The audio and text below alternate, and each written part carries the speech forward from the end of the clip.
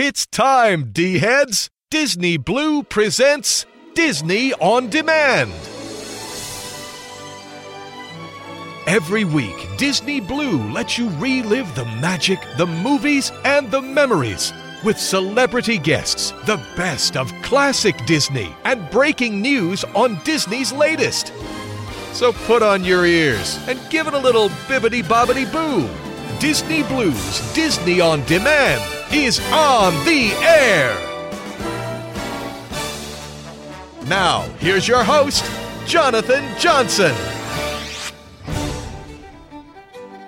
All right, all of you D-heads, you tuned in for another magical installment of Disney Blue's Disney On Demand, and happy St. Patrick's Day. That's right, maybe you set that leprechaun trap that's their luck of the Irish, maybe you have a little bit of a gold pile sitting at your home, but either way, we're keeping things all green here this week for show number 141 for the week of March 17th, 2016, as we're celebrating everything that's green in honor of St. Patrick's Day, and we're returning to Oz. That's right, we're going back to that place with the yellow brick road, the Emerald City, and we're going to have none other than Ozma herself, Emma Ridley, here with us this week. Now, Emma Ridley played Ozma in the 1985 classic Return to Oz, and she's going to stop in and talk about a variety of different things, wearing the dresses, the gowns, hijinks on set, her most memorable moments that she still takes with her today, showing it to her children, and the lasting impression that Return to Oz has played in so many people's lives from this 1980s Disney classic. She's also going to delve into what she's doing now and many other things.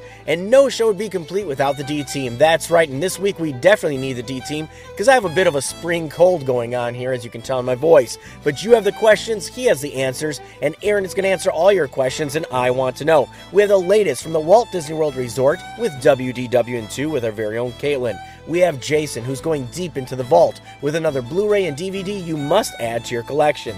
We have Paige, live from the Walt Disney World Resort, giving you this week's magical music review with a look into the deep musical history of everything from the Walt Disney Company. We have Randy with the latest in Disney multimedia for your iOS, your Android, your gaming devices, your Xbox, your Wii U's, and so much more. We have Cody taking a deeper look into our special guest this week, Miss Emma Ridley, Ozma herself, in this week's Hollywood Walk. And let's not forget Nathan, who's dusting off those books in the library and telling us just what happened this week in Disney history. There is tons of news hot off the D-Wire. We have everything from Give Kids the World, Sharing Your Ears, Make-A-Wish Foundation, The Magic Kingdom, Disneyland, Disney Springs, the Disney Channel, Girl Meets World, and so much more. So before we officially kick off this week's show with the luck of the Irish, and with any luck of the Irish, I'll kick this cold that I have this week, let's not forget that DizRadio.com is probably sponsored by Mickey's Travel. And Mickey's Travel is 100% fee-free agency that's going to help you plan, book, and get your vacation and make it the most magical that you can possibly have for your family. At Mickey's Travel, they're knowledgeable, they're experts, and they're going to walk you through every single step of the process. They're going to help you book your room, your dining reservations, get those character experiences, and just by mentioning that you heard about them here on Diz Radio, they're going to hook you up. That's right, with lanyards and autograph books and so much more as those extra goodies just by mentioning that you heard about them here at Diz Radio. So definitely check them out, Mickey'sTravel.com, the official sponsor of Diz Radio. So all of you D-heads, as I mentioned, I'm losing my voice here this week. I have a little bit of a cold, which is kind of scary considering I'm going to the C2E2 event this weekend, but hopefully the luck of the Irish is going to be on my side. I'll be able to kick this cold, but I am excited for all things green. I'm excited to celebrate St. Patrick's Day, having that hint of Irish in my blood as well. So I'm excited to have Ozma, Emma Ridley, yes, from Return to Oz, stopping in here very shortly and take that trip through the Emerald City and all things green. So let's officially kick off show number 141 for the week of March 17th, 2016, and I'll be back, all you D-heads.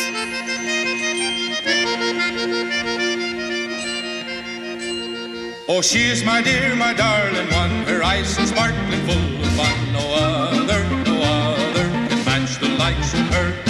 Oh, she is my dear, my darling one, my smiling and beguiling one. I love the ground she walks upon, my pretty Irish girl.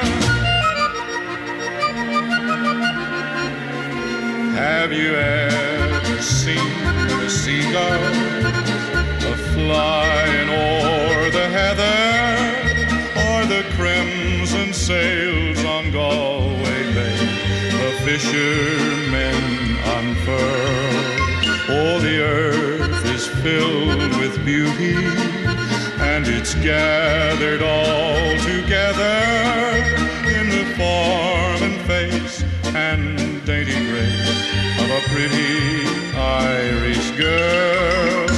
Oh, she's my dear, my darling one, her eyes so sparkling full of fun. No other can match the likes of her. Oh, she is my dear, my darling one, my smiling and beguiling one. I love the ground she walks upon, my pretty Irish girl. Oh, she is my dear, my darling one, her eyes so sparkling full of fun. No other can match the likes of her. Oh, she is my dear, my darling one, my smiling and beguiling one. I love the ground she walks upon, my pretty Irish girl. Love the ground she walks upon, my pretty Irish girl.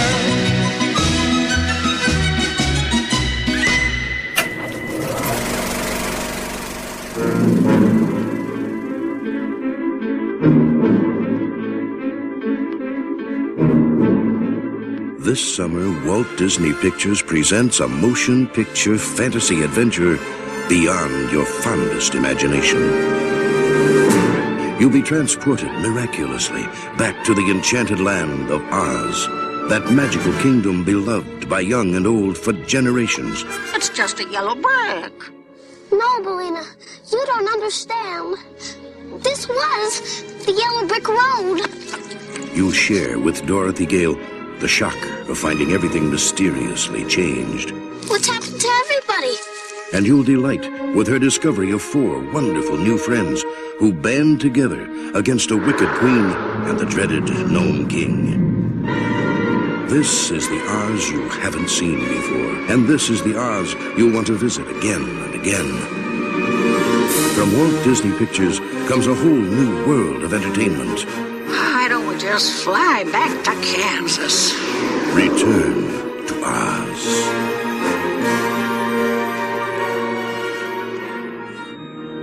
Hi, I'm Emma Wrigley from Return to Oz. I played Ozma in the Disney sequel to The Wizard of Oz. And thank you for listening to Disney On Demand.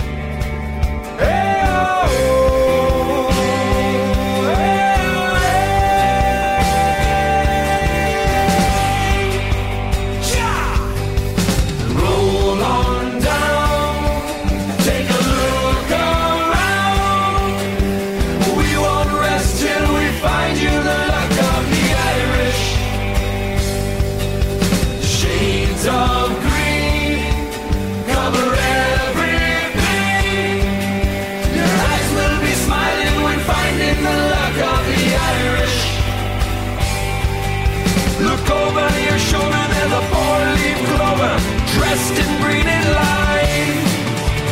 Make no mistake for the power in case, 'cause the power you'll find inside is on the leaf, each and every one, and hope you'll soon be right. So over your shoulder there's a 4-leaf clover, and luck you'll have inside. Roll on down, take a look around. We won't rest till we find you the luck of the Irish. Shades of green cover everything. Your eyes will be smiling when finding the luck of the Irish.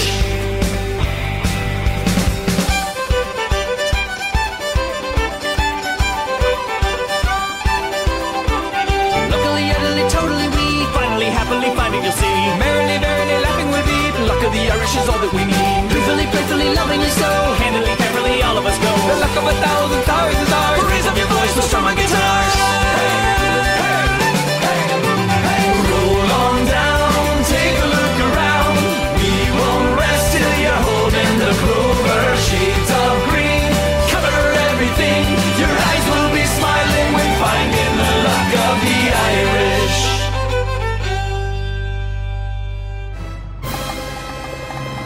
Hey, D-heads, you're listening to Disney On Demand. Wow, it's dark in here.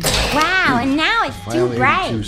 Taking you on those magical journeys from your lifetime of Disney. Carrie McKeon. It's like Carrie, only with a K instead of a C and an A instead of an E, and only one R and an I instead of an I. It's Disney On Demand. Well, it started out like any normal sitting gig, you know, with the reassuring of the parent and all. Here's your host, Jonathan Johnson. I just wish I could forget the whole thing. You will, kid. You will.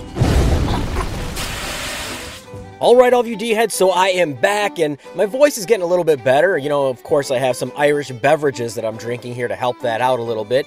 But I hope you enjoyed the official kickoff for show number 141 for the week of March 17th, 2016, as we're taking that trip to celebrate St. Patrick's Day, all things green, and we're returning to Oz with Ozma herself, Miss Emma Ridley, stepping in here at the show very shortly. Like I said, I'm a little bit under the weather here, a little bit sick, so I might just let the D-team carry this one here this week, and maybe the luck of the Irish will help my voice recover. But we have a ton of news hot off the D-Wire, and before I jump into all that news, as always, I do want to give you all the different ways you can stay connected here at the show. And first and foremost, you can always visit our official website at DizRadio.com. That's DizRadio.com. There you can find our full list of past shows, the complete archives, our latest news blogs, our Lifetime of Disney player, the podcast archives, memes, and so much more, right there on our official website at DizRadio.com.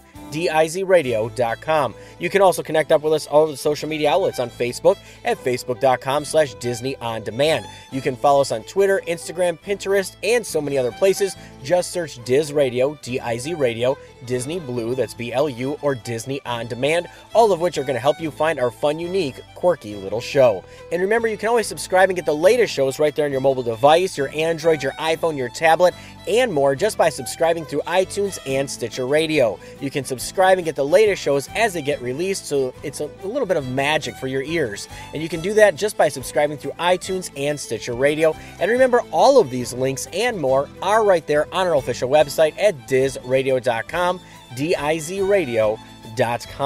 So all of you D-heads, we have a lot of different things on the horizon. News here, we have all kinds of fun as we're celebrating St. Patrick's Day. So before you boot up Darby O'Gill and the Little People, Luck of the Irish, any of the other, I guess, kind of Irish movies you possibly could. And of course, one that's not Disney, Rankin and Bass, The Leprechaun's Christmas Gold. There's a lot of great ones out there. Or if you're going to go horror, you have Leprechaun the movies with Jennifer Aniston and some others in that. But let's just jump into that news hot off the D-Wire. And how about Give the Kids the World celebrates 30 years of making dreams come true. Yes, Give Kids the World, a nonprofit organization that provides children with life-threatening illnesses and their families week-long fantasy vacations, will celebrate its 30th anniversary this year, marking 3 decades of providing the happiness that inspires hope. Now, since 1986, the organization has hosted more than 143,000 children and their families. Give the Kids the World partners with more than 240 wish-granting organizations from around the world to bring these families to Central Florida to experience the world's most beloved theme parks. Now, there is no cost for the visiting families because of this organization. Now, the inspiration for Give Kids the World was a wish that went unfulfilled. 30 years ago, a 6-year-old girl named Amy wanted to visit Walt Disney World, but despite efforts to make the dream come true, Amy, who had leukemia, passed away before all the pieces could come together. An Orlando hoteler and Holocaust survivor named Henry Landsworth was so moved by her story, he pledged that no child's wish would ever again come too late.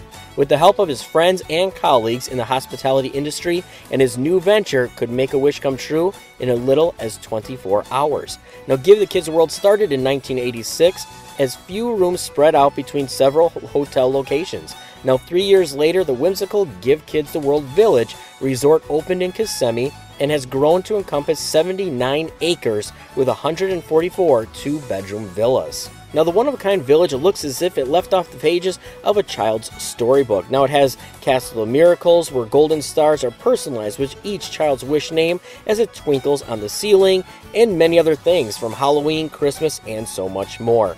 Now, they have officially said over the last 30 years, we have welcomed thousands of children and their families into the village, home, and into our hearts. Each one of them has made a lasting mark on our lives, said Pamela Landsworth, President and CEO of Give Kids the World Village. As we look backward through the years, we are so thankful for the incredible generosity of our corporate donors, partners, and everyone who has helped support our mission, she has stated. They have shared their time, talents, and resources to ensure that our families leave the village with memories that they will cherish for a lifetime.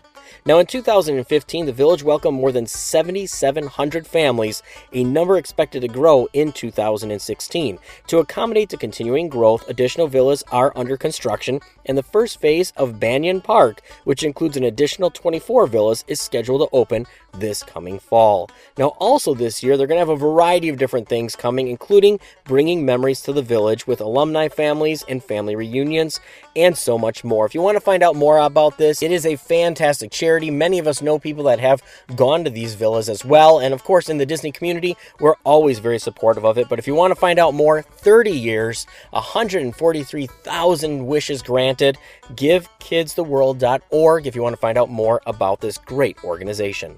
Now, since we are talking about organizations, and mind you, if my voice is getting hoarse here and it's hard to hear through, but how about Make-A-Wish? Yes, the Disneyland Resort and Make-A-Wish Foundation are celebrating the success of the worldwide Share Your Ears campaign.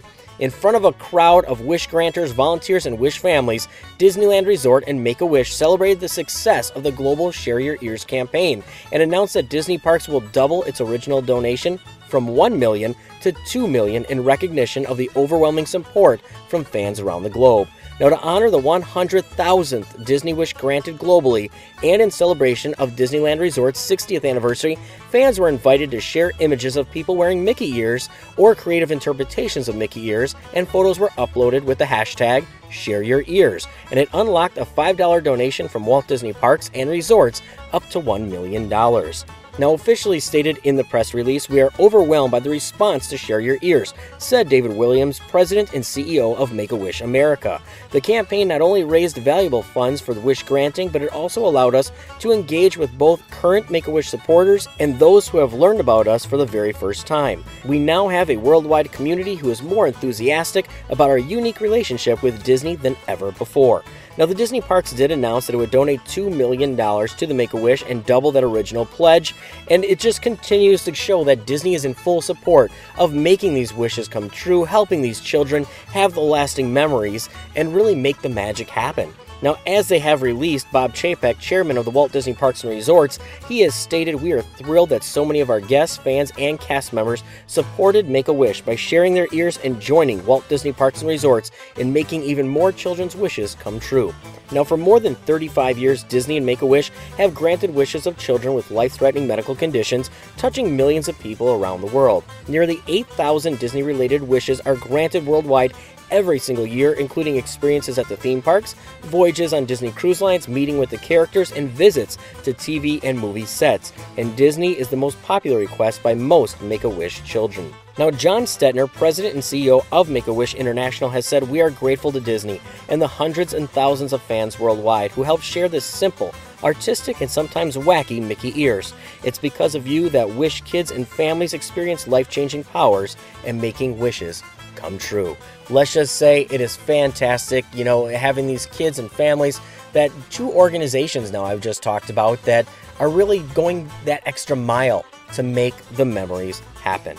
Now, moving along here and pushing away and getting into something that's a little bit older, a little bit newer, and of course you've seen it everywhere, so I'm not going to go too deep into it, but how about Disney confirming Harrison Ford is going to return to the role of Indiana Jones? Yes, it has been all over social media. If you were following me on Facebook or Twitter, all you had to do is look at a post above me or below me from somebody else, and you probably saw a link. Now, the actor who first starred as the Explorer in Raiders of the Lost Ark in 1981 will be 77 years old when he films the fifth installment of the action-adventure series, released on July 19, 2019. Now, Disney and Lucasfilm have confirmed that Steven Spielberg is going to direct the sequel.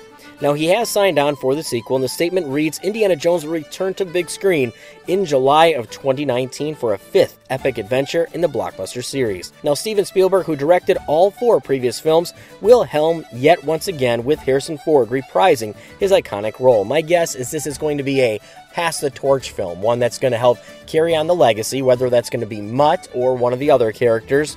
We'll see what happens, but as much as everybody hates the 4th one, I don't think it was that bad. I don't think it was that horrible of a film. It was very enjoyable either way. I mean, of course, aliens, whatever, but it was still a really good, enjoyable film. Now, the successful franchise has brought in nearly $2 billion at the global box office, and now that Disney has it in their franchise, let's just say I see a lot more coming and then moving the story forward, much like they're doing with Star Wars with all new characters. Now, since we are talking about Disney World and the Disney parks and, the Disney franchises, how about Disney World testing preferred parking? Yes, but for a price. Yes, Walt Disney World is testing a program where visitors can pay more for parking to get a spot closer to theme park entrances, a Disney spokeswoman confirmed this last Tuesday. For $15 on top of regular parking fee, guests headed to the Magic Kingdom and Epcot will be allowed to pull into designed areas for their current parking lots. For instance, the current parking fees for automobiles right now is $20, and the preferred parking total would be $35. That is crazy for parking for the day. Now, the Magic Kingdom preferred parking is in the Jafar section of the lot, while Epcot preferred parkers will go to the Amaze area. Now, visitors to the Magic Kingdom who go for the optional fee will have to maneuver to the Ticket and Transportation Center, either foot or tram, and then take the monorail or boat to the theme park. Now, the preferred parking test is not available at Animal Kingdom or Hollywood Studios at this time, but the parking is free at Disney Springs, Disney World Water Parks, and ESPN Wide World of Sports. Now, visitors who are staying at the Disney Resort hotels, I know that's a big question you're probably thinking about, will have parking included with their annual pass, but they can still pay the extra $15 to park closer if you're not using the free transportation that Disney does offer. Now, the test is not affecting handicap parking slots at the Magic Kingdom and Epcot, and regular parking hit a record level of $20 this last November. I'm not sure if this is a good move. It just seems like we're tacking on more and more fees for preferred parking, preferred fireworks viewing, preferred parade viewings, Fast Pass Pluses. I just really don't enjoy having to plan and pay for everything just to get a true Disney experience. But let's just see where it goes from there, and they are testing it out, and when they say it's testing, let's just say it's coming for sure. It's just what always happens.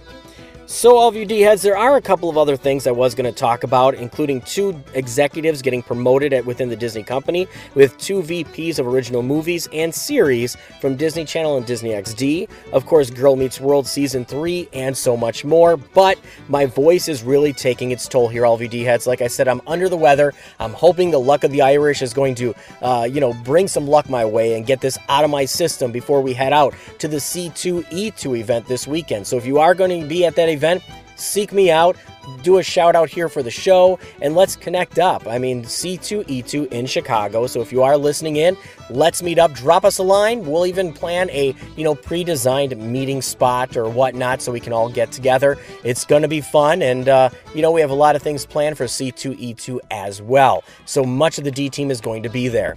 So all of you D-heads, with that said, I'm going to drink some adult Irish beverages here. Hopefully that helps out my throat, right? Some green beer always seems to help everything, or maybe I'll have to shift it to a Shamrock Shake. But before I release the reins to the D team of Aaron, Caitlin, Jason, Paige, Randy, Nathan, and Cody, all with their signature segments, answering questions, the Walt Disney World Resort, music, movies, Hollywood walks, looking back at Disney history, video games, before I release these reins to the D team and we gear up for the one and only Ozma herself, Emma Ridley from Return to Oz, I do want to mention that Diz Radio is proudly sponsored by Mickey's Travel. And Mickey's Travel is a 100% no-fee free agency. They're knowledgeable, they're experts, and they're going to help you plan that most magical Walt Disney World vacation that you could possibly have. From booking dining reservations, character experiences, your tickets, your resort, and more, they're going to help make it the most magical experience that you could possibly have for your family. So definitely check them out and mention that you heard about them here at Diz Radio, because they're going to hook you up with autograph books, lanyards, and so much more to even add that extra magic just to booking your trip, just by mentioning that you heard about them here at Diz Radio. So check them out, mickeystravel.com, the official sponsor of Diz Radio. So all of you D-heads, with that said, I'm going to release the reins to the D team here. Lots of fun on the horizon. I'm going to rest up my voice because I'm going to take that trip to Oz with the one and only Emma Ridley here at the show very soon as well. So let's take it away, release the reins to the D team, and continue on celebrating St. Patrick's Day, all things green, as we return to the Emerald City for show number 141 for the week of March 17th, 2016. Happy St. Patrick's Day, and be sure to click your heels 3 times to head back home later on in the show. Be right back, all of you D-heads, and take it away, team. Troopers are dealings with addressed envelope to Davis and Kirk. Write down that Hell dream is being realized with the filming of Walt Disney Pictures' live-action adventure fantasy, Return to Oz, a unique motion picture that is the most modern and yet also the most faithful of all the Oz films to date. Here on the plains of Salisbury, England, Dorothy's Kansas was recreated for Return to Oz, while in London, most of the filming took place on spectacular sets where technicians created the Wonderland of Oz in the way L. Frank Baum envisioned it so many years ago. Return to Oz brings Dorothy back to an Oz that is not at all the way she left it. No, Bellina, you don't understand. This was the Yellow Brick Road. Oh. It leads to the Emerald City. Drawing upon the second and third books in the Oz series, director Walter Murch has assembled an innovative production team to create a film faithful to Baum's vision. Nicole Williamson, Jean Marsh, Piper Laurie, and Fruza Balk star in Return to Oz. It's a film that is based on books written by L. Frank Baum. It tells the story of how Dorothy goes back to Oz for the second time and what she encounters there in a whole different set of adventures. I like to think of it, though, as a sequel, really, a sequel to One Side, in a sense. It's not a musical. It has a different set of characters in it. It is using film techniques that have been developed over the last 45 years since that the previous Judy Garland film was made. Murch spent 3 years in planning and researching Return to Oz. Using animatronics and clay animation, the result is an adventure fantasy that blends the realistic with the surreal.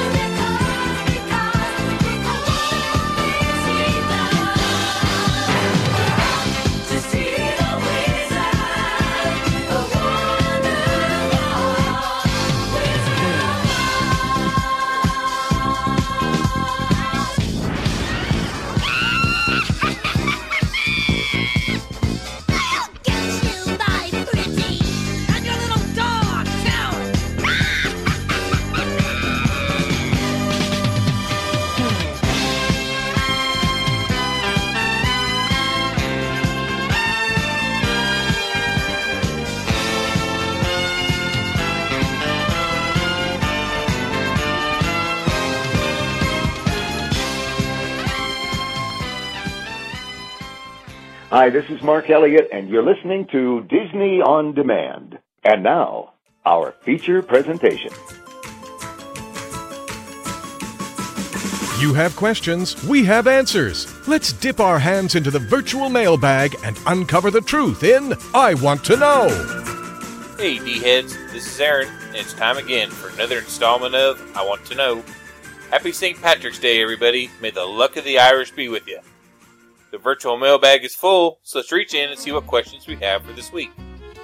Our first question is from Toby F. of Flint, Michigan, and he writes, Disney On Demand podcast. I had a thought about Darby O'Gill. In the film, it speaks of the king of the leprechauns and such. First, is that made-up mythology from Walt Disney, or is that the Irish tradition story of the king? Second, where else has the girl appeared? I know Connery for sure, but I swear I've seen her in other Disney films, just not sure where. Well, Darby O'Gill and the Little People is a 1959 Walt Disney production film starring Albert Sharp, Janet Monroe, Sean Connery, and Jimmy O'Day, in a tale about a wily Irishman and his battle of wits with leprechauns. The film was directed by Robert Stevenson and its screenplay written by Lawrence Edward Watkin after the books of Hermione Templeton Kavanaugh. The film's title is a slight modification of one of the two Kavanaugh books, Darby O'Gill and the Good People. This book and her other book, The Ashes of Old Wishes and Other Darby O'Gill Tales, were the source for this movie. Janet Monroe, who played Katie O'Gill, starred in 3 Disney film releases. Darby O'Gill and the Little People in 1959, Third Man on the Mountain in 1959, and Swiss Family Robinson in 1960, as well as the Horsemasters in 1961, which aired on Disney's weekly television series. Our next question is from Michelle Ratson of Orlando, Florida, and she writes, Aaron of the D-Team, question for you on Luck of the Irish. No, really, The Luck of the Irish, the Disney movie. Is it on DVD anywhere? Also, has any of the stars gone on to anything else? Well, The Luck of the Irish is a 2001 Disney Channel original movie. The movie is about a teenager who loses the family's lucky gold coin, finds out he is half leprechaun, and must retrieve the gold coin to keep his family from being controlled by an evil leprechaun. Unfortunately, the movie has not been released on DVD, but is available for digital download on Amazon. As far as the actors, Ryan Merriman, who played Kyle Johnson, is best known for portraying Jake in The Ring 2 in 2005, and Kevin Fisher in Final Destination 3 in 2006. Also in 2002, he played Adam Eddington in another Disney Channel original movie, A Ring of Endless Light. Henry Gibson, who played Riley O'Reilly, also starred in the TV show Boston Legal from 2004 to 2008. Timothy Omundson, who played Seamus McTiernan, is notable for his supporting roles as Sean Potter on the CBS television series Judging Amy, Eli on the syndicated series Xena Warrior Princess, Carlton Lassiter in Psych, as King Richard on the musical series Galavant, and as Kane in Supernatural.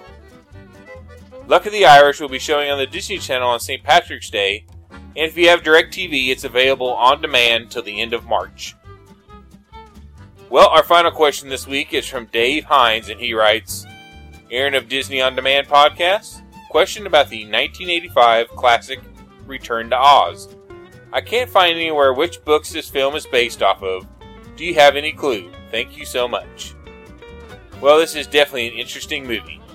The plot focuses on an insomniac, Dorothy, who returns to the land of Oz, only to discover that the entire country and its inhabitants are facing near extinction at the hands of a villainous king who dwells in a neighboring mountain. Upon her second arrival, Dorothy, alongside her pet chicken Bellina, is befriended by a group of new companions including Tick-Tock, Jack Pumpkinhead, and the Flying Gump. Together they set out on a quest to save Oz and restore it to its former glory. Return to Oz is loosely based on L. Frank Baum's Oz novels, mainly The Marvelous Land of Oz from 1904 and Ozma of Oz from 1907, yet is set 6 months after the events of the first novel, The Wonderful Wizard of Oz from 1900. Although it is not an official sequel to the 1939 MGM film, The Wizard of Oz, it does borrow a few elements from that film. Well, D-Heads, that concludes another installment of I Want to Know. Thanks for the great questions and keep them coming. Send all your questions or comments to Erin, E-R-I-N, at DizRadio.com. Make sure to include your name and city so I can give you credit. And remember, D-Heads, laughter is timeless, imagination has no age, and dreams are forever. We'll see you next week, D-Heads. Trooper in their dealings with addressed envelope to Davis and Kirk. Write down that. You're the luckiest guy in school, Kyle. Everybody knows it. When Kyle learns a secret about his family, there's something your mother and I need to tell you. I'm a leprechaun. You mean I'm a leprechaun too? It changes his life. Do you look shorter too? By about 3 feet. I'm getting shorter. Now the fate of his family is in his hands. All right, we've got to get our luck back before it's too late. Disney Channel presents The Luck of the Irish, starring Ryan Merriman. No. I'm not Irish. I'm an American. Tomorrow at 9/8 Central on Disney Channel. There's trouble in Oz, such trouble in Oz. Oz is not the happy Oz it used to was. I don't know the how or the why or the when or the where or the just because, but there's Trouble in Oz. Things usually are quiet in the land of Oz, but now and then they sound the Oz alarm. Then the leaders of Oz, the tried and true, know right away what we've got to do. We answer the call, we all come through, keep it safe from trouble and harm when they're sounding the Oz alarm. There's trouble in Oz, such trouble in Oz. Oz is not the happy Oz it used to was. I don't know what's wrong, but I gotta get there and start helping them out, because there is trouble, double trouble. Things are starting to boil and bubble. There's trouble, double trouble, a bubble in Oz.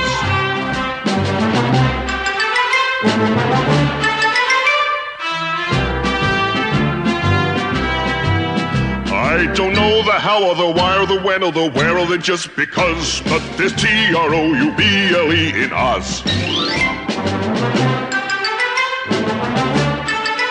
Oz is not the happy Oz it used to was. I don't know what's wrong, but I gotta get there and start helping them out, because there is trouble, double trouble. Things are starting to boil and bubble. There's trouble, double trouble, a bubble in Oz. Yes, there is. Hi there, it's Caitlin here with WDWN2, a quick rundown of what's happening in the parks. Good news for Inside Out fans. Joy and Sadness will be around for meet and greets soon at the newly expanded Epcot character spot. In case you didn't know, along with Mickey, Minnie, and Goofy, you can also meet Baymax at this location. So get your autograph books ready and watch out for Joy and Sadness at the beginning of next month. Speaking of characters, there's a great new character dining experience at Hollywood Studios. Minnie's Springtime Dine is a perfectly themed garden party soiree where you can eat with Minnie and her pals, and the menu sounds like it will rival some of the delicious eats at the Flower and Garden Festival in Epcot.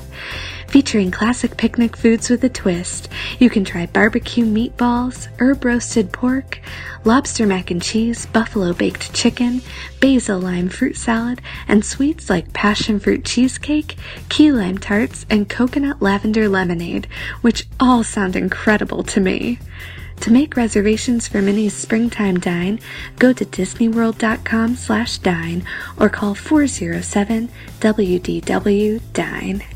And to top off today's character news, make sure to watch out for Zootopia's Judy Hopps and Nick Wilde to join the Move It, Shake It, Celebrate It dance party in the Magic Kingdom. They'll be joining sometime soon to make all your dance party dreams come true. If you haven't caught Zootopia yet, make sure to see it while it's still in theaters. It really is a treat. I can't wait to see it again myself. Thanks for listening. Happy St. Patrick's Day, and don't ever forget, you can fly. This is the story of Return to Oz. You can read along with me in your book. You will know it is time to turn the page when you hear the chimes ring like this. Let's begin now. The Kansas sky was clear and full of stars. It was a perfect night for sleeping. But Dorothy couldn't even close her eyes. Ever since the tornado 6 months ago, all she could think about was Oz. Suddenly, a meteor streaked across the sky. Dorothy shot upright in bed. A shooting star! It must be a sign from Oz. The next morning, Dorothy's pet chicken, Billina, found a key in the barnyard. Dorothy rushed to her Aunt Em. Look, a key to Oz. It must have come from that star. My friends are in trouble. I just know it. Aunt Em shook her head unhappily. We've got to stop this talk of Oz once and for all, Dorothy. I'm going to take you to a doctor who will help you forget about those bad dreams. Hi, this is Beverly D'Angelo from Christmas Vacation and all the other vacations. Entourage, Coal Miner's Daughter, a gazillion things. I've been in over 1 billion movies or whatever. Even if you haven't heard of me, guess what? You're listening to Disney On Demand.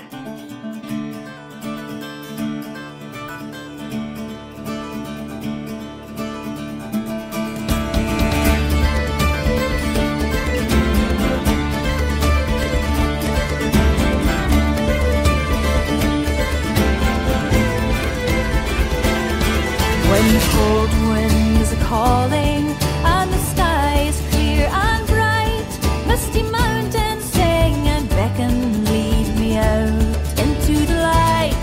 I will ride, I will fly, chase the wind and touch the sky. I will fly, chase the wind and touch the sky.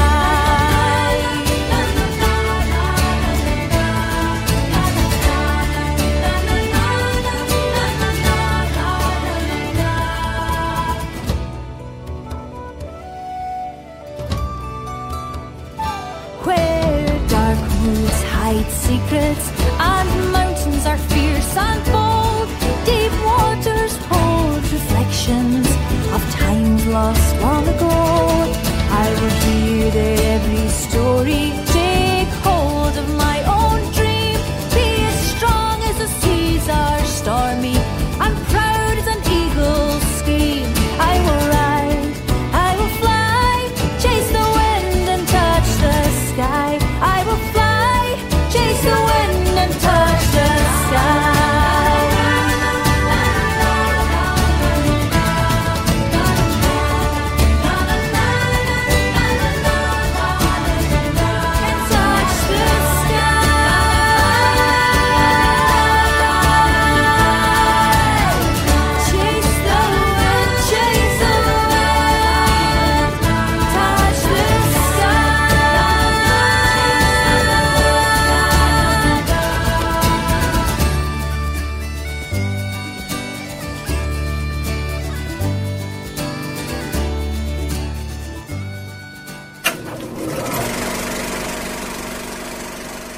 Experience again the incredible adventures of Darby O'Gill and the lost kingdom of the little people. Once you're here, there's no going back.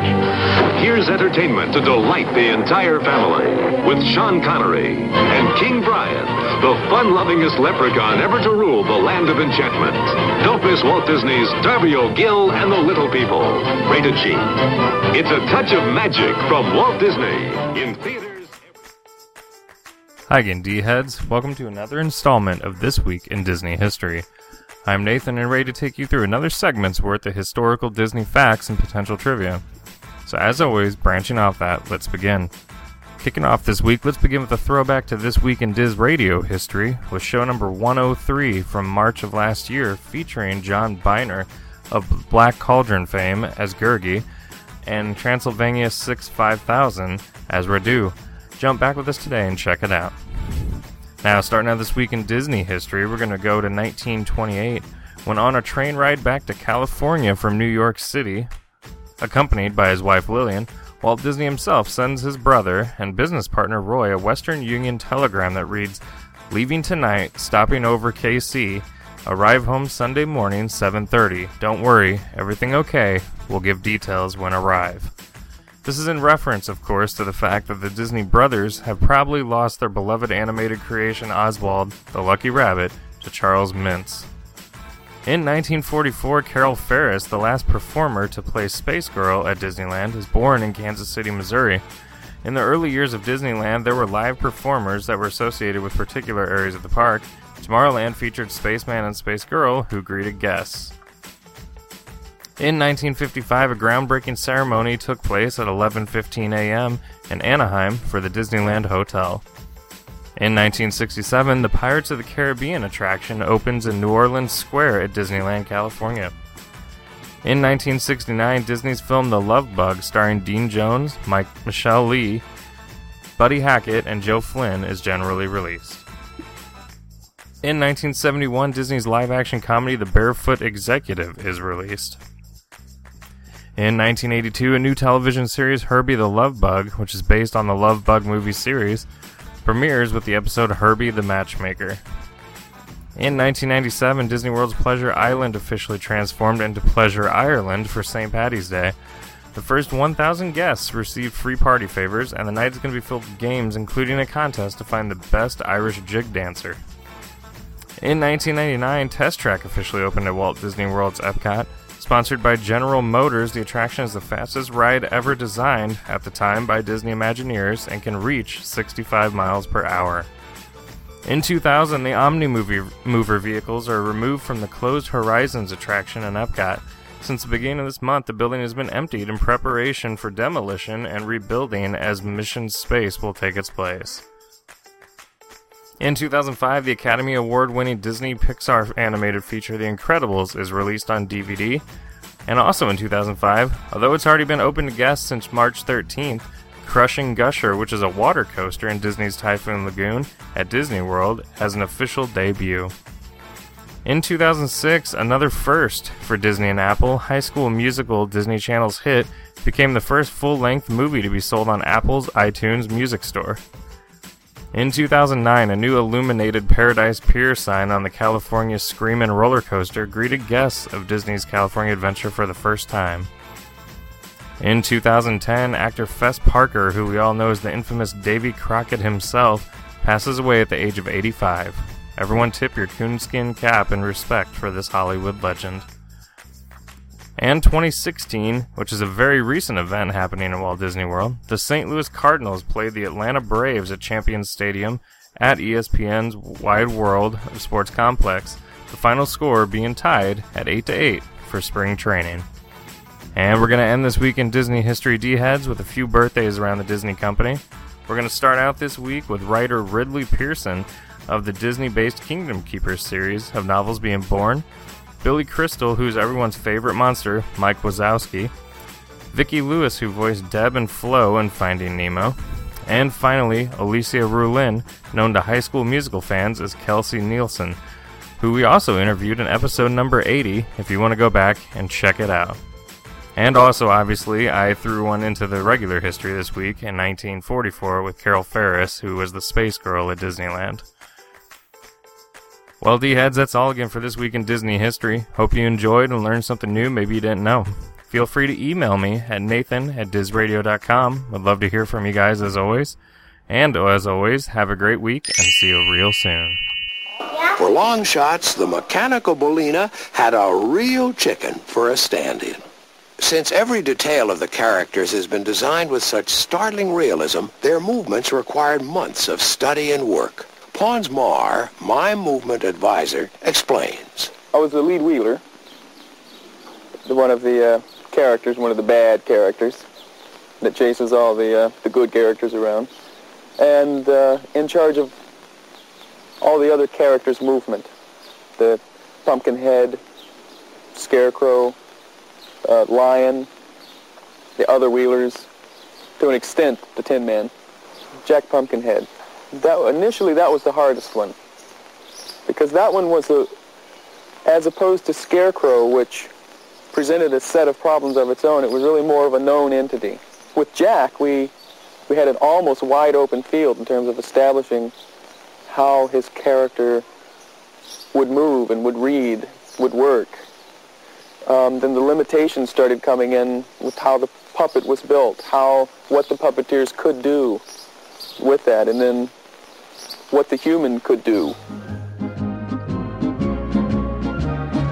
H stands for scarecrow, H because he's hay-filled.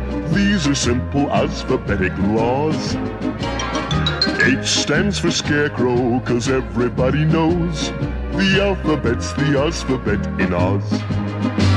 Now T stands for woodman, 'cause he's Tim the woodman. T's for Tim, the truth if ever was.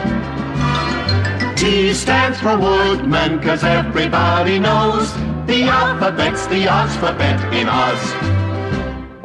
A for apple, B for best, C conventional goodness, yes. ABCs are useful in their way, but Oz is another cup of tea. A G's for tea, it's green, you see. The alphabet is there, not here to stay. C stands for lion, C because he's cowardly. C because I'm cute as Santa Claus. H for scarecrow, T for woodman, G for tea, C for lion. That's the how and the why and the just because. The alphabet's the alphabet. You think you're getting the hang of it? The alphabet's the alphabet in Oz.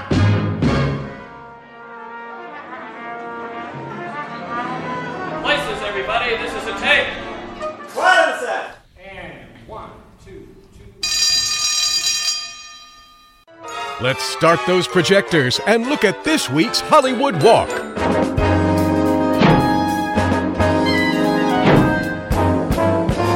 Lights.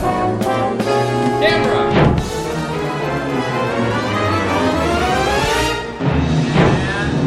And action. Well, it's that time again there, D-Head. Time for another installment of Hollywood Walk. It's me, Cody, gonna take you on another magical adventure to figure out a little more about this week's special guest. This show, number 141, lands right in the middle of St. Patrick's Day. And what a day it is. And I hope that the day finds your pockets full of green and gold, along with some adult beverages, if you will.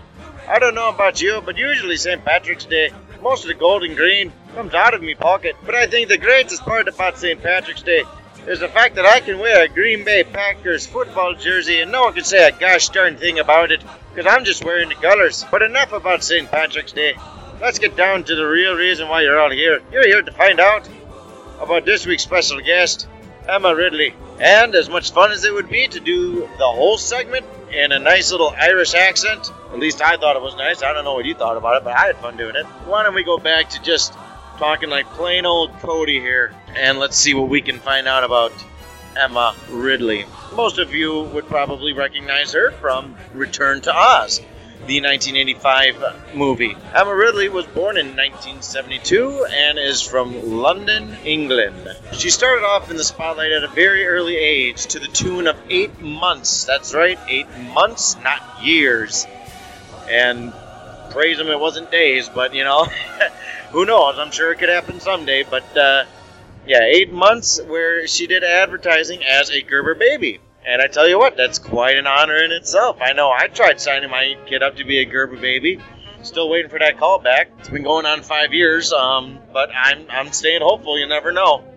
After she grew up a few years, she starred in The World Is Full of Married Men, where she played Lucy, 4-year-old daughter. After that, she was in Hammer House of Horror in the 1980 TV series, where she did one episode where she played Sophia. Then in 1985, as mentioned, she was in Return to Oz, where she played Princess Ozma. But then also, and she took quite a jump here, till she got back in the spotlight, where she was on Boy Meets World, and she played Becky Sparrow in one episode in 1997.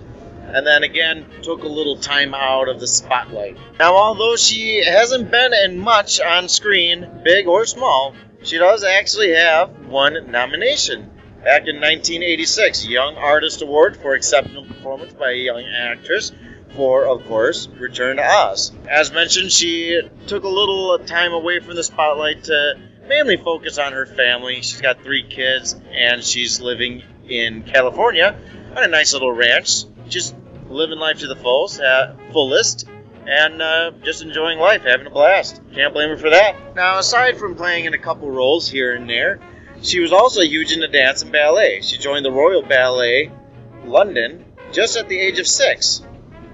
And after, as mentioned, taking a little time away from the spotlight in 2005, she created a successful business to the name of Goddess Fitness Dance, which is a completely unique and self-expressing ballet, yoga, and among other types of dancing approach to fitness. That's in 2005, and she's still doing it currently, so must be doing very well. Now, as previously mentioned, that Emma Ridley's biggest performance was as Princess Ozma in the 1985 film Return to Oz, which is basically a sequel to The Wizard of Oz, where Dorothy goes back to the wonderful land of Oz only to find that it's not the same way she's left it.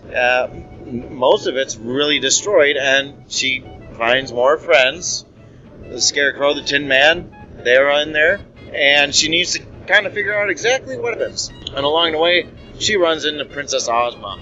So why don't we dig a little deeper and figure out exactly who is Princess Ozma? Well, for those of you who don't know, or who read the series of books by L. Frank Baum, Princess Ozma is from the land of Oz, and she's in every Oz series book except for the first one, which was The Wonderful Wizard of Oz, and that was published back in 1900.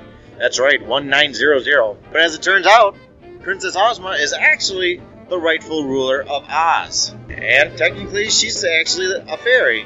So, kind of keeping with that whole magical fairy tale-like theme that The Wizard of Oz, that whole series kind of has. At least she's not a witch, right? Got kind of hard telling who was who. Well, I guess not really. One wears a nice pretty white and pink dress, the other one, not so much, right? The great thing about Princess Ozma is that she takes a liking to Dorothy almost instantly, and as you kind of look deeper into Ozma as a character and her the future of Princess Ozma and Dorothy, it actually turns out that Princess Ozma becomes great friends with Dorothy and actually invites Dorothy and her whole family to come live in the land of Oz. And it's also rumored that Dorothy is the only person that is ever allowed inside Princess Ozma's chamber, basically without any supervision needed, because she just trusts her that much. But if you haven't seen the movie, I recommend you go and do it. I know I hadn't seen it before. My wife actually kind of grew up watching it. I always was raised up on the original The Wizard of Oz, the Judy Garland one, and honestly, I never even heard that there was a Return to Oz. Maybe you haven't either. But it's actually a pretty nice film. It's a nice, obviously, family film, and they really kind of stick with the whole Wizard of Oz story, and it's kind of nice to go back to Oz and see exactly what kind of happens. It's as mentioned, it's a great story. It's a great movie. So if you haven't seen it, why not take another trip down memory lane and bring back some of your childhood memories and live on with Dorothy and see what ends up happening in the land of Oz. Well, I think that's going to do it for me this week, D-Heads. Once again, I hope everyone had a safe and fun St. Patrick's Day, and I will see you next week. If you have any questions or comments, you can always email me at Cody, that's C-O-D-Y, at DizRadio.com. And let's get ready for Emma Ridley. Back over to you, Jonathan.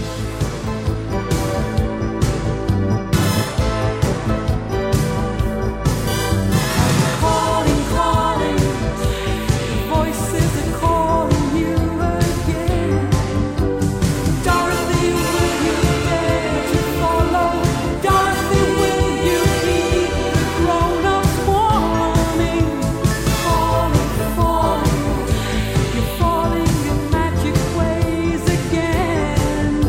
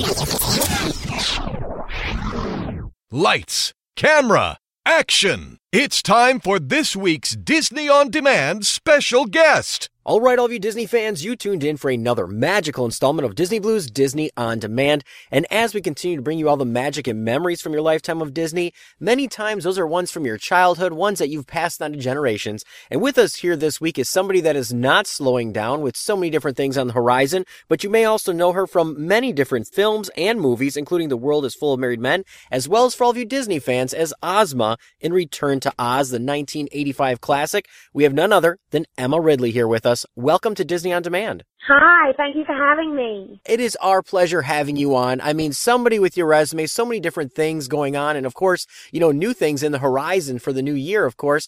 But for all of our Disney fans and everybody out there who has grown up in the 80s and they love that 1985 classic Return to Oz, I guess, what led you down the road of acting first and foremost? I was just a commercial kid and I was always in front of the cameras. My first job, I think I was 8 months old and I was the Gerber baby. So it was logical progression. I never actually remember being taught how to be in front of a camera because it was just natural and, it was just fun. It's fun to shine my light every day and, it's just, I'm blessed and amazed that 30 years on and I'm still a Disney princess. And when most of them are cartoons, so I think I'm okay. I'm doing okay. Well, with that, like you said, you still are a Disney princess. I mean, that film, has gone down into, it has a bit of a cult following. Some of those 80 movies, they have that cult fan following. Now, I guess, how did you land the role in Return to Oz? Oh, just by going for an audition. I remember, it was just a typical day in the life of me being a working actress as a child. And I just go on to various different auditions. And the first audition I met was the casting director who told me this fabulous story about casting Drew Barrymore for E.T. And all he did was hide behind the couch and she got shuffled in and he jumped out from the couch behind a teddy bear and she just opened her mouth and screamed and she got the job. So, but he was a wonderful person and he worked with all of us on our lines and, on the placement and the imaginary, world inside of who you are and where you came from. And it was just it was actually a really enjoyable audition, which most of them usually aren't. But, Disney is renowned for being, very nice and sweet and caring and just how they are on the screen. It was a wonderful experience. It really was. And I'm glad I get to relive it, especially now that it's turned into a cult thing.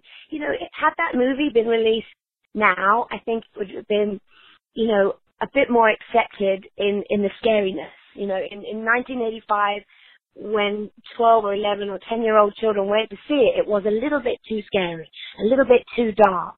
But now, I mean, my youngest is 13 and she loves anything dark. So it's just funny how it's a blessing that it got picked up and brought into, a whole cult world. Of course, everyone grew up on The Wizard of Oz, which we all loved. And apparently that didn't do very great at the box office and only became great once it hit television and then it's on every Christmas and, it's the longest playing running movie of all time, so it's fun to be a part of history. That's what's fun. Well, definitely, and you really hit the nail on the head saying, that it would be a little more accepted in today's time. But in 85, it was different direction, especially with something bringing characters to life from the book series that most people weren't familiar with. Now, on set and filming, I guess, what was it like being part of this film? Because that was the day of practical effects. And I guess, what did you think of the script and these, expansion of characters in the Wizard of Oz universe? Right. It was a very big set. I mean, obviously I'd done movies before, but not on the size of this caliber when I was 11. It was like 3 huge sound stages, the glass mirrored room, all the mirrors were movable so that it wouldn't reflect the camera and catch the reflection of the crew. It was very, very magical. There was always lots going on. The water scene was quite amazing. The water in the thunderstorm was actually a hot jacuzzi bubble bath created inside a sound stage, so it wasn't even outdoors.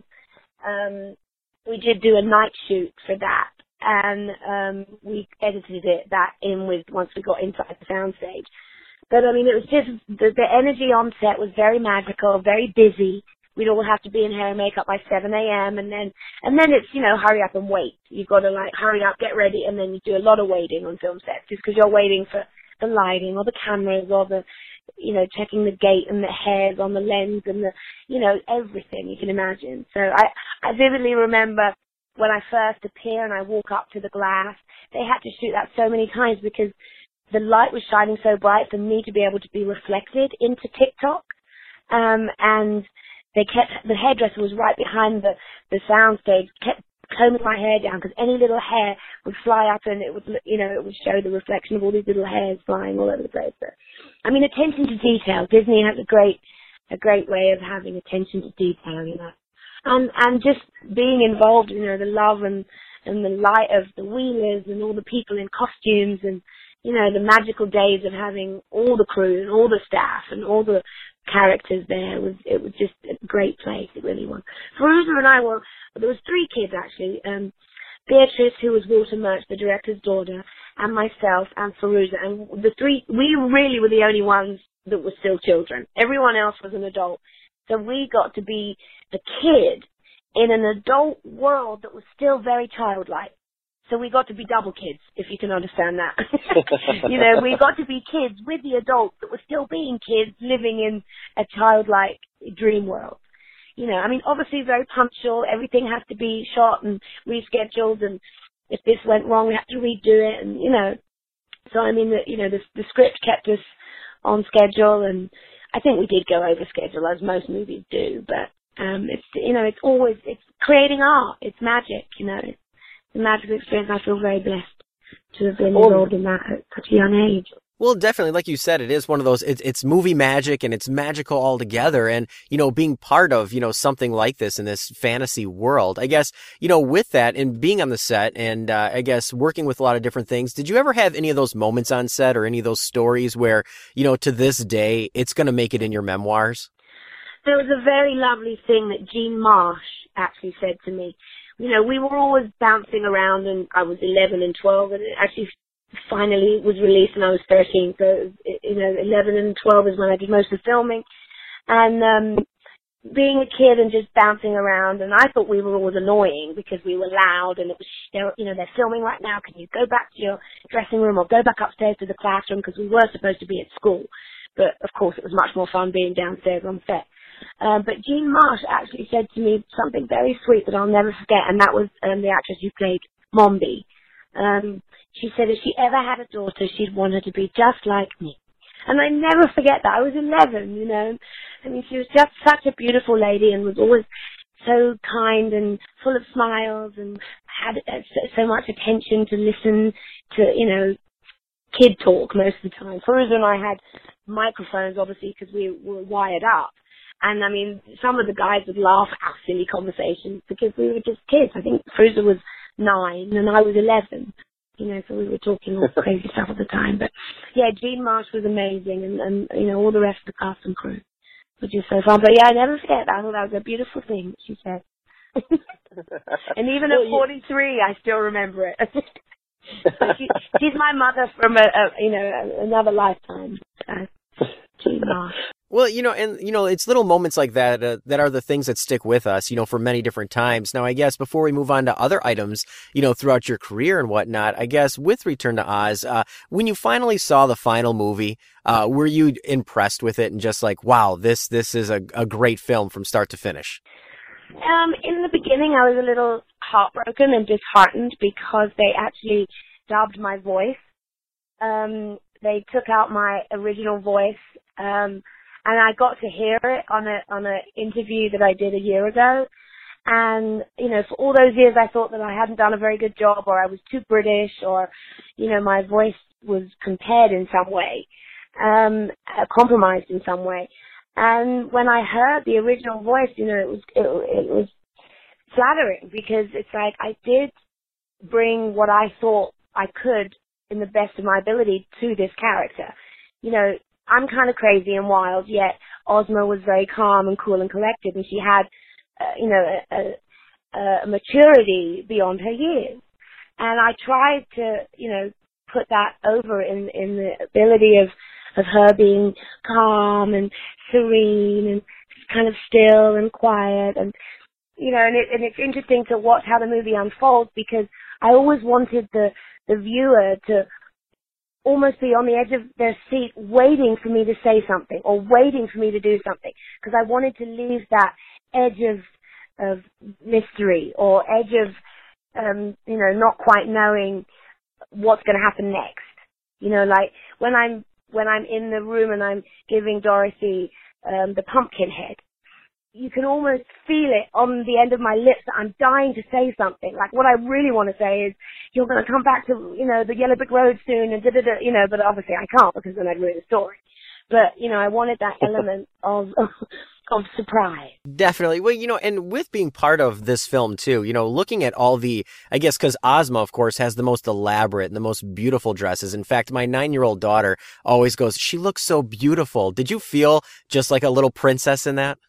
I did. I mean, the funniest thing is we shot it twice, which was great for me because I got to wear 2 Disney dresses.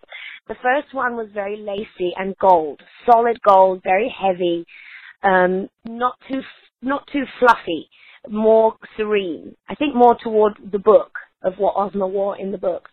But because the background was so gold, they actually didn't think it jumped enough.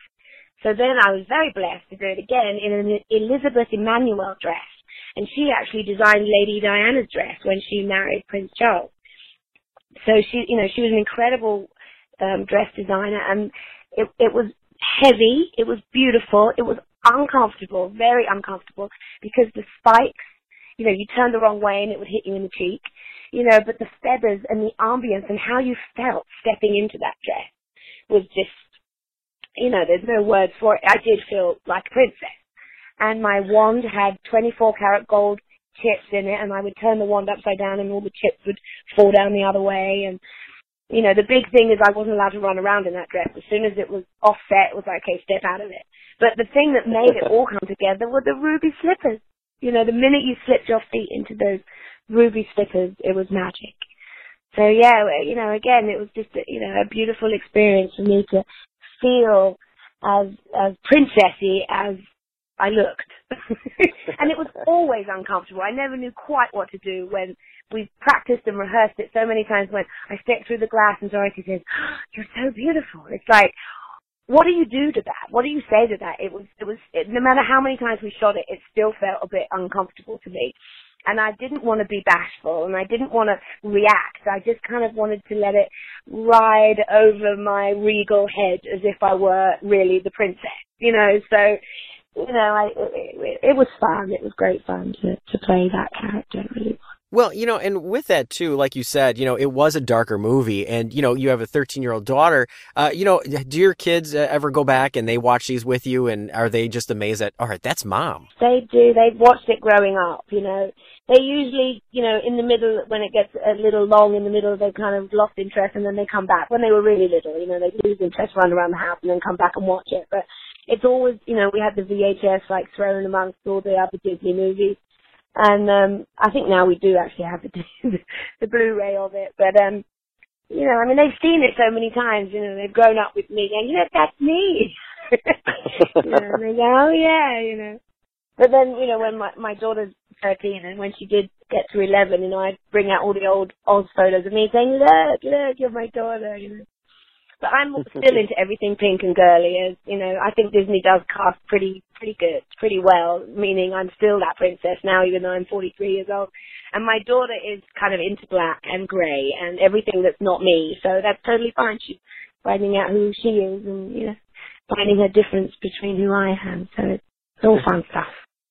Well, definitely. You know, and like you said, you know, you're always being that little princess and whatnot, but you also don't live in the past, and you're working on a lot of different things as even now. And, you know, I guess what currently have you been working on in the most recent years? And, you know, where can everybody see you in those kind of areas?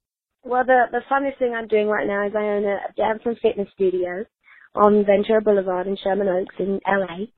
And, it's called Goddess Fitness Dance.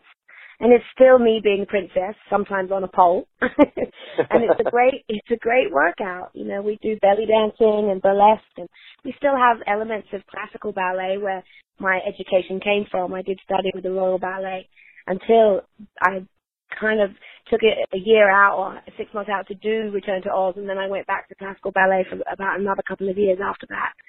So, you know, growing up in that dance environment, it's healthy, it's healing.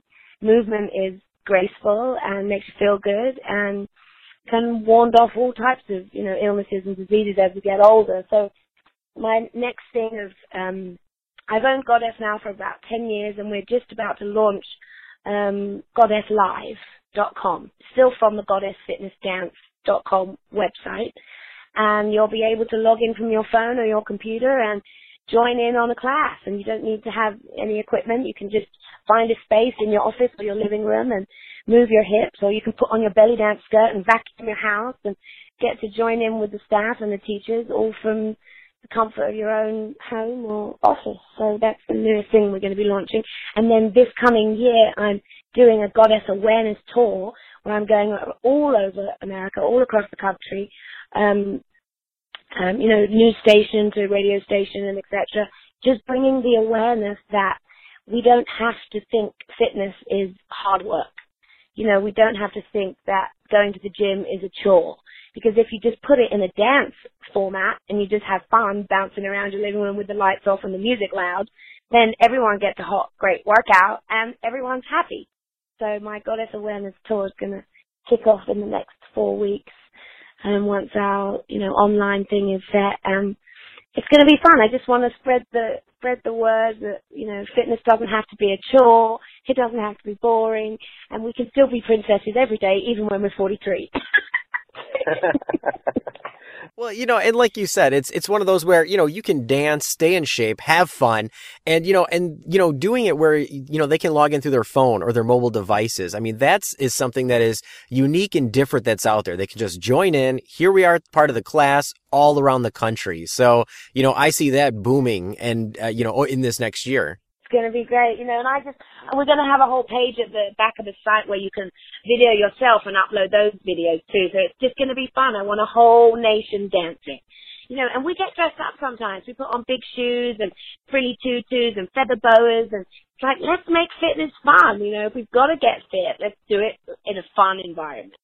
So that's what Goddess Fitness Dance is all about. Well, definitely, you know, and that's also the kind of thing where, you know, you're also, you know, practicing your dancing, so you can go out on a Friday, Saturday night, and now you feel even more confident. Right, exactly. You'll have all the moves down, and you'll have, you know, cardio, and you'll be able to last longer on the dance floor, and it's just general health and well-being, you know, without it being invasive. You know, I mean, a lot of people say, oh, I can't do aerobics. Oh, we don't do aerobics here. It's all very slow.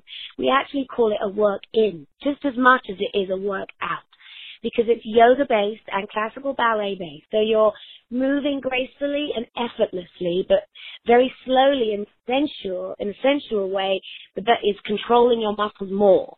So instead of just bouncing and flapping around with the muscles in a cardio class, you're going to be tightening and elongating and creating the muscle definition in a calm, cool environment. So it's healing as opposed to hard on your joints. You know, a lot of people say, oh, I used to be a runner and my knees are shot. And I go, perfect, get into Goddess. Because we move in such a graceful, slow, smooth, elegant way that you don't even feel that you're working out. But you'll be totally sweaty within half an hour. So it's great. It's really fun. And we've got guys coming into the circus classes, and there's Chinese pole now with all the guys joining in on those classes. And we do a BCP, which is a booty cardio pole, where you're just using the ballet bar vertical, you know, to be the apparatus for you to hold on to and swing around. It's just great fun. It really is. Well, you know, and it sounds like it's one of those things where it is fun. Everybody's getting involved. Of course, fitness and health and being healthy and so many different things. Now, you know, throughout your careers, I guess all over the board, currently, you know, working with, you know, Goddess and dance and fitness. And of course, for all the Disney fans, being part of the classic Return to Oz. I guess in closing here, for all of your fans out there, fans of Emma and everything you've done, and of course, the newest things that you're working on as well, is there anything you'd like to leave out there as the lasting words from you? Just love. You know, if I can spread love all across the world, love of oneself and love for everyone and everything, and that's my mission. just to show that, you know, self-love is core to happy life, you know. Thinking great thoughts, doing fun things physically, and eating healthy is a great way to live. And we call it eat clean, dance dirty. Because dancing in that fun burlesque way is fun, you know. We're actually putting on shows, so some of our shows are going to be filmed live on our website. My website is emmaridley.com, and then of course there's goddessfitnessdance.com and soon to be goddesslive.com. And you know, throughout those websites you'll get information on, you know, where we're going to be performing and when, shows that are coming up, and, you know, songs, performances, dates and releases and stuff like that. And of course the Goddess Awareness Tour that's starting soon. Well, you know, we'd like to thank you for stopping in, chatting with us. You know, so many different things on the horizon coming up. And, you know, it was a pleasure having you stop in. And of course, you know, passing on those memories. You know, I grew up watching Return to Oz, you know, being comparable in age as yourself. And of course, my children now growing up watching it as well. And who knows, maybe my wife will get into Goddess Fitness and it'll be happy all around. But thank you once again. Thank you so much. Yes, please. Have me back soon. God bless. Bye-bye. Somewhere over the rainbow, way up high, there's a land that I heard of once in a lullaby.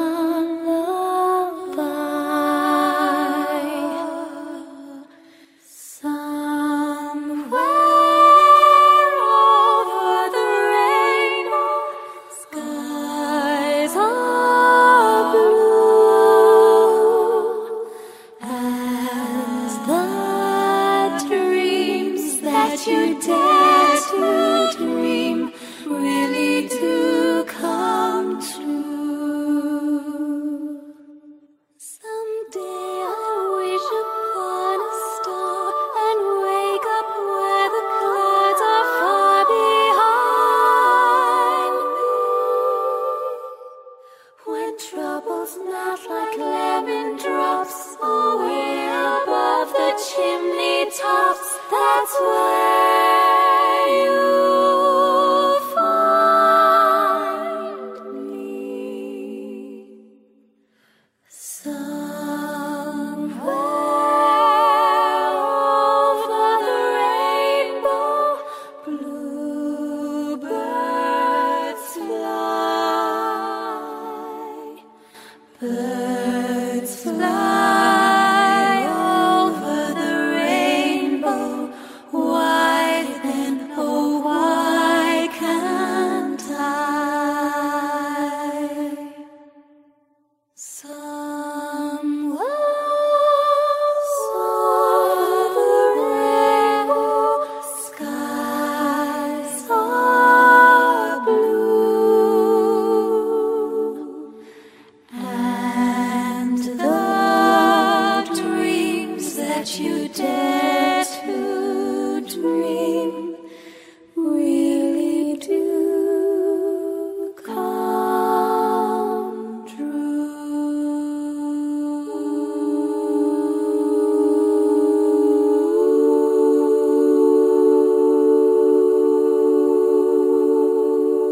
Hey everybody, it's Bradley Pierce from Beauty and the Beast, and you're listening to Disney On Demand. Oh, my siestas are getting shorter and shorter.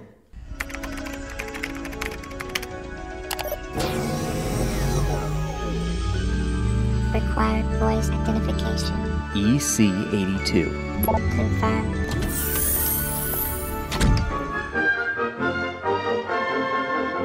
Hey gang, it's me again, Jason. Welcome back down here to the Vault, where the yellow brick road is the best means of transportation. The luck of the Irish has fallen upon us here on Disney On Demand. We're all wearing green. We're all drinking shamrock shakes and maybe a few other Irish libations. But you don't have to be green with envy to stick around with us. There is no more famous green place, well, other than Green Bay, Wisconsin or Greenland, than where our Blu-ray is taking us today, the Emerald City. With Princess Ozma herself, Emma Ridley, joining us this week, it is only fitting to do a little jig in her honor as we ease on down the road with this 1985 remastered and often forgotten classic, Return to Oz.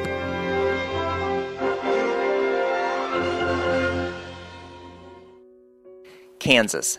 It's more than just dust in the wind. It is home to one of cinema and literature's most famous kids. No, not that Potter boy, Dorothy Gale. When we see her again in this film, 6 months has passed since she returned from Oz. In that time, she's become extremely depressed. Not knowing what to do and fearing that Dorothy is a little bit crazy, Auntie Em and Uncle Henry take her to the sanitarium run by Dr. Worley, renowned electrotherapist. I guess it wasn't that easy to get a prescription of Zoloft back then. I mean, it was 1899. While in treatment, Dorothy is left under the care of Nurse Wilson. Soon, a thunderstorm hits. Geez, if it's not tornadoes, it's severe storms. It's a wonder anything gets done in Kansas. During the storm, the lab loses power. The perfect time for an escape. It is with the help of a mysterious girl that Dorothy makes it past the pursuit of Nurse Wilson and plunges into a nearby river. Thankfully, a chicken coop passes by, and like the mirror Rose uses in Titanic, she places herself on it. But the other girl, well, she seemed to just vanish. Dorothy passes out, and I would too after being through all of that. When she awakens, she's back in Oz. If travel were only that easy.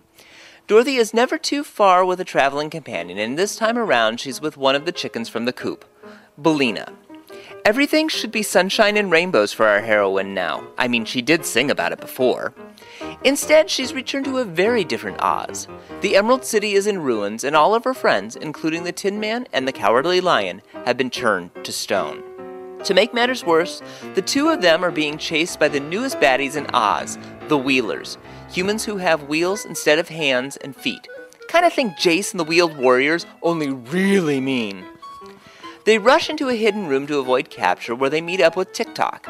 He's like the Tin Man but completely mechanical, small, and very cute. He tells Dorothy that the Pumpkin King, King Scarecrow, yes, that Scarecrow, has been captured by the Gnome King, and the King is the one that's caused all of the destruction of the Emerald City. Tick-Tock thinks it's best that they speak with Mombi to get more information. But since she's wicked, she's of course working with the Gnome King and has all three of them imprisoned. What are our new friends going to do now that they've been put into jail? Guess there's plenty of time to play cards. Instead, they meet up with Jack Pumpkinhead. Yes, just like Jack Skellington with his Pumpkinhead, only a lot funnier. And played by Brian Henson. Now, anything can happen in Oz, but it seems Jack was created through Mombi's powder of life. I'm sure it doesn't have that same baby fresh scent as most baby powders do. Dorothy, always one step ahead of the game, decides that if Mombi can create a creature, so can she. Our merry band uses everything in the room. A sofa, palm leaves, a broom, some rope, the head of a moose-looking thing, and creates the Gump. Not Forrest, just the Gump. Not only is the Gump great company, but is better than U.S. Air to travel from the place you call home to sunny Central Florida. They escape the Northlands and head to the Gnome King's mountain. Upon their final descent and the last of the honey-roasted peanuts, they actually get to speak to the king. The reason for being mad is that the Gnome King accuses the Scarecrow of taking his emeralds to build the Emerald City. We all know that the great city was not built by our Scarecrow, or in one short day. Dorothy stands up for her friend, but the Gnome King persists that since he's king of the Emerald City, he should be punished. But he does give our heroes a chance to save the Scarecrow. The Gnome King loves his collections. Upon showing a number of ornaments to them, the king makes a deal. They each have 3 guesses to find the Scarecrow amongst his trinkets. If they cannot, they too will become a part of his menagerie. The Gump, Jack, and Tick-Tock each fail and are turned into ornaments. That leaves Dorothy. The king proposes a new deal. Her ruby slippers for her freedom. That sounds great for Dorothy, but not so great for her friends. She refuses and begins to make her guesses. On her last guess, she finds him. Seems he made the game a little too easy. All Ozians were the green ones. Do you think that's how the Gnome King organizes his M&Ms as well, by color? She discovers and revives all of our friends, which doesn't please the Gnome King at all. Completely ticked off, the king transforms and rolls out onto our gang of travelers, eating half of the Gump. He tries to eat Jack too, but thankfully Billina is in his head. Talk about being on someone's mind. Frightened, she lays an egg which falls into the Gnome King's mouth. He begins to crumble upon ingesting the egg. Seems someone forgot their EpiPen. Along with the king's demise, so too does the realm. Before everything is destroyed, Dorothy hunts for her slippers and wishes for everyone to return back to a fully restored Emerald City. Hooray! All is good again until they notice Tick-Tock is missing. Saddened, they mourn the loss of their companion. That is until Billina sees something on the Gump's antler. Using one more wish, she revives our metal man, and everyone is back home again, and the city celebrates their accomplishment.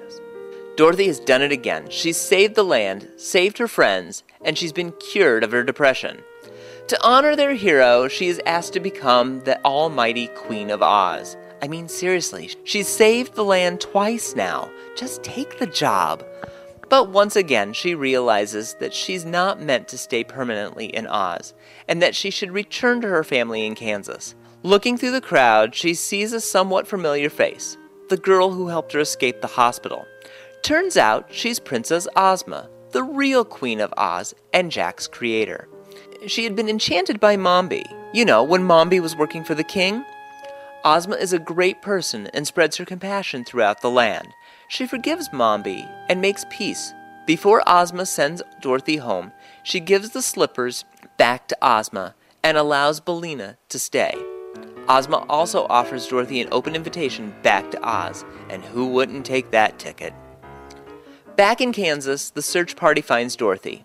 Auntie Em tells Dorothy of everything she's missed. The sanitarium burnt to the ground, with Dr. Worley dying along with it. Nurse Wilson was arrested, literally locked away, and Key disposed of. Tired and in need of rest, Dorothy heads back to her room. Billina and Ozma contact Dorothy through the mirror. Hey, I wonder if she knows Sydney or Regina. Anyway, wanting to prove to Auntie Em that she's not crazy, she asks if she can bring her aunt to meet them. Ozma politely asks she doesn't, but does ask Dorothy to always keep Oz close to her heart. This isn't the last time that Disney has visited the Emerald City. Back in 2013, we were treated to a prequel of sorts with Oz the Great and Powerful. We've also been able to visit the Munchkin Village while riding the Great Movie Ride. Oz and Disney seem to be a natural combination. However, it's always the 1939 classic with Judy Garland and Ray Bolger that always has taken center stage. That's a shame.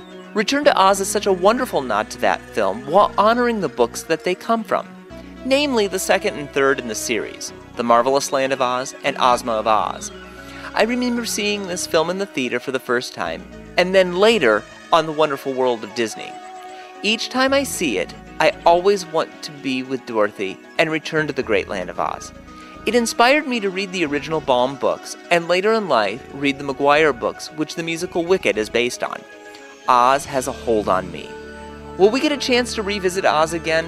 Who knows? I do know that the cast from Oz the Great and Powerful have sequels written into their contract, so it's not out of the question. However, going back to Return to Oz, the Disney Movie Club back in 2015 released a 30th anniversary edition of this classic on Blu-ray. I couldn't be more happy. I missed out on getting a VHS or a Laserdisc copy for that matter. What are you going to get when you drop this disc into your player? Well, you'll get all 113 minutes of Oz goodness. That's it. None of the extras that were included in the 2004 DVD release were included. If you do have a chance to get a copy of the 2004 version, that would include interviews with Fairuza Balk, she played Dorothy, as well as 4 TV spots and the trailer. Due to the rights issues, we just don't get to see them here on the Blu-ray release. However, the Blu-ray has a remastered print of the film which looks absolutely amazing, especially for an 80s film, and a newly remastered 5.1 soundtrack.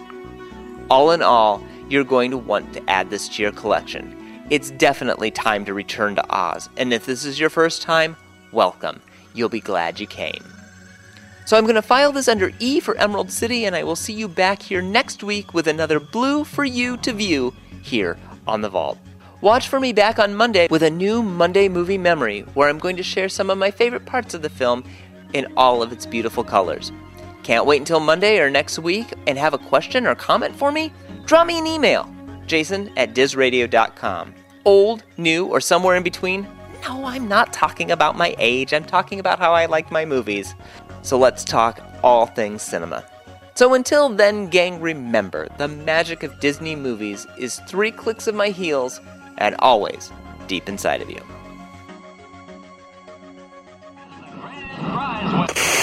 Troopers in their dealings with addressed envelope to Davis and Kirk.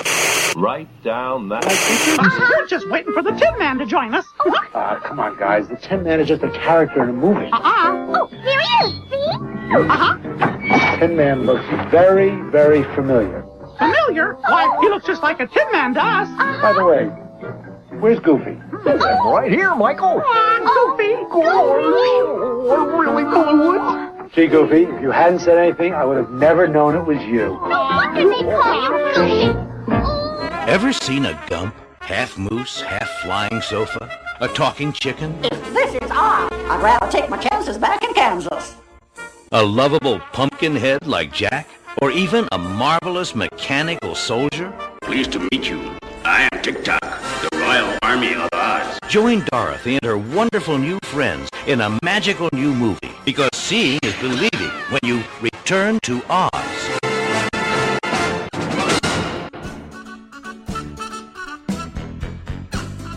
Hey there, D-Heads, Paige here with an all-new magical music review. We are celebrating St. Patrick's Day here at Diz Radio, so I decided this was the perfect opportunity to hear from one of our favorite green friends. He's a star on the big screen and the small screen and in the swamp scene. I'm talking about none other than Kermit the Frog. Kermit and the Muppets have been giving us musical enjoyment since 1955 thanks to the creative mind of the late Jim Henson. Kermit himself has been at the helm of the Muppet projects, including the most recent films and the gang's newest show on ABC. This week I pulled out 3 of my favorite Muppet tunes, led by Mr. Green himself, Kermit, out of my Disney music library. So follow me down to the swamp because it's time to start the music and light the lights and get things started this St. Paddy's Day with the music from the Muppets. Everyone has a time in their life where they have a hard time accepting who they are. This can be for a number of reasons, and sometimes it's color. Even Kermit has had his struggles. It's Not Easy Being Green was written in 1970 by Joe Raposo and had its debut during the first season of The Muppet Show. Since then, it has been used as a theme for identity and individuality, and used to represent the importance of self-love, and has been used in celebrations of diversity. While Kermit does say it's not always easy being green, he also looks at the positives that come with being green by associating his color with other nice things that are green. He comes to the conclusion that while it may not always be easy to be green, he is happy with who he is and embraces his greenness. The instrumentation is fairly simple, utilizing triangle, woodwinds, very light percussion, keyboard, and bass. It's a simple song overall with an important message for everyone. No matter what we look like, we should all love each other and be happy with who we are. We need to embrace who we are and just be happy.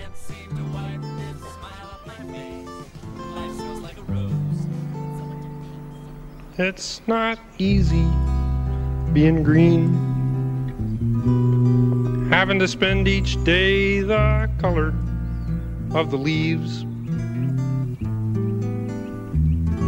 when I think it might be nicer being red or yellow or gold or something much more colorful like that.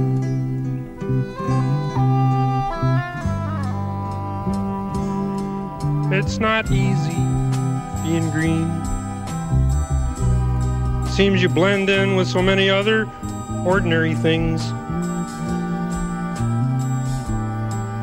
and people tend to pass you over because you're not standing out like flashy sparkles in the water or stars in the sky.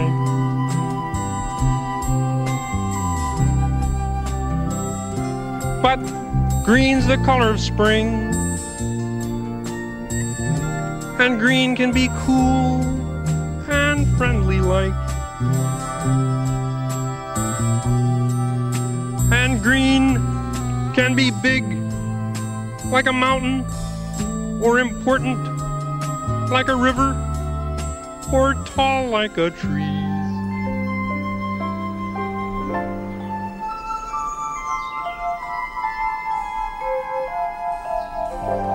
When green is all there is to be,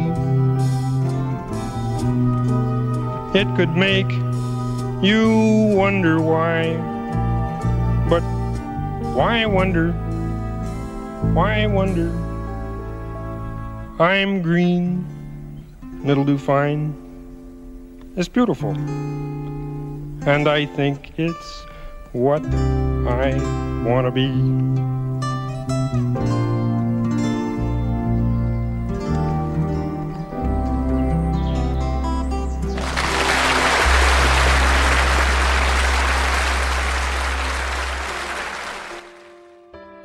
The Muppets hadn't seen the silver screen since 1999, before The Muppets was released in theaters on November 23, 2011.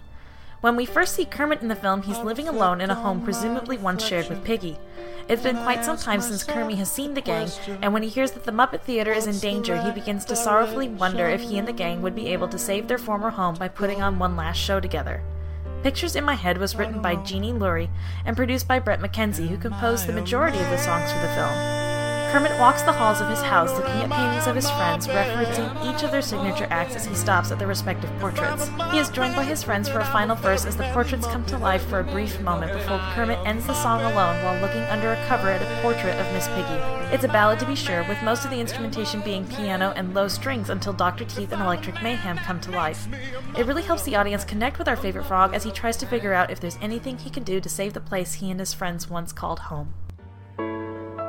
Is there more I could have said? Now they're only pictures in my head. That's why my green is feeling gray. Sometimes even frogs have rainy days. Remember when the stage caved in while you were rocking out? Who'd have thought your smorgasbord would be hard to live without? If we could do it all again, just another chance to entertain. Would anybody watch or even care? Or did something break we can't repair? Your cannonball trajectory, it always gave me hope. They may have been unbearable, but I still loved your jokes. Is there more I could have said? Now they're only pictures in my head. I didn't do it. I've been framed. Waka waka. Gonzo the Great will ride this baby again. It's furnished Dicky, it's furnished in the Jicky. The Sagato tune is absolutely, most transparently bringing me down. 1, 2 and a half. Gonna do it all again. They can laugh like we did then.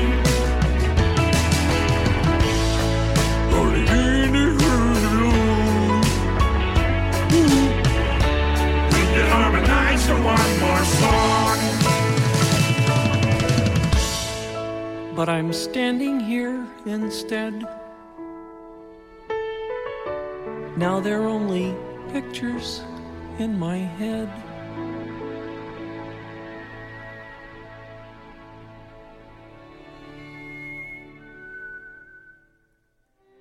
To close this week, we have my personal favorite when it comes to Muppet music. The song was given its debut in 1979 and was nominated for the Academy Award for Best Original Song in 1980. Written by Paul Williams and Kenneth Asher, Rainbow Connection has had many covers since Kermit's solo in the Muppet movie as the opening number. Even within the film, the song was reprised and sung by the ensemble cast at the end. Most recently, Kermit sang the song with Tori Kelly on The Wonderful World of Disney, Disneyland 60, which aired on February 21st of this year. Non-Muppets have performed this song over the years, from Willie Nelson to Kenny Loggins to Leah Salonga to Paul Williams and the Roots. It has had a place in the music world for 37 years, but my favorite version is the performance by the ensemble cast during the 2011 film. From Kermit asking Miss Piggy to join him in their song, to the entire Muppet Show cast joining the leads for the final verse and chorus, and Animal giving the final drive with the addition of the drums. It is truly one of the best performances you could ask for when it comes to a full Muppet song.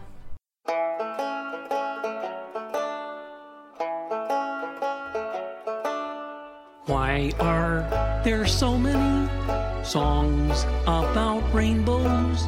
And what's on the other side?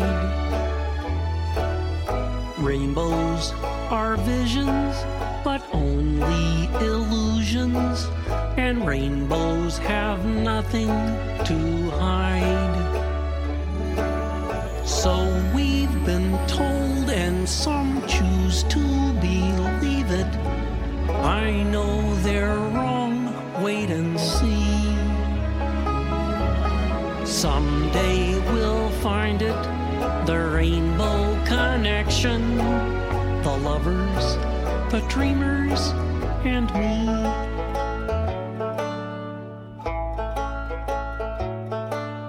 Who said that every wish would be heard and answered when wished on the morning star?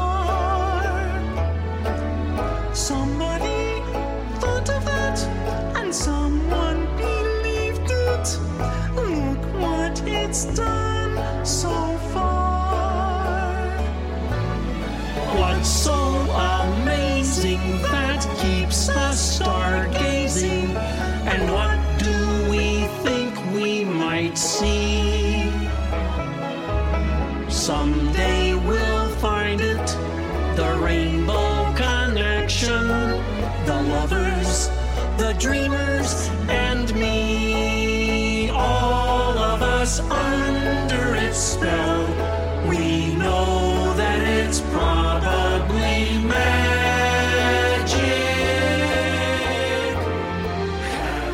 And as always, our time together must come to an end. Thanks for joining me for another magical music review and for coming back to Disney On Demand every week. As always, feel free to connect with the D-Team on the D-Wire discussion page on Facebook and with me with any comments, suggestions, or questions at paige@dizradio.com. That's PAIGE@dizradio.com. Now, I'm off to go find a rainbow over at the Poly as I celebrate my cousin Christian's birthday. Maybe I'll find some gold or a shiny new pin at the end. Have a fantastic rest of your day, D-Heads. Throw on some green and join the celebration. And until next time, see ya!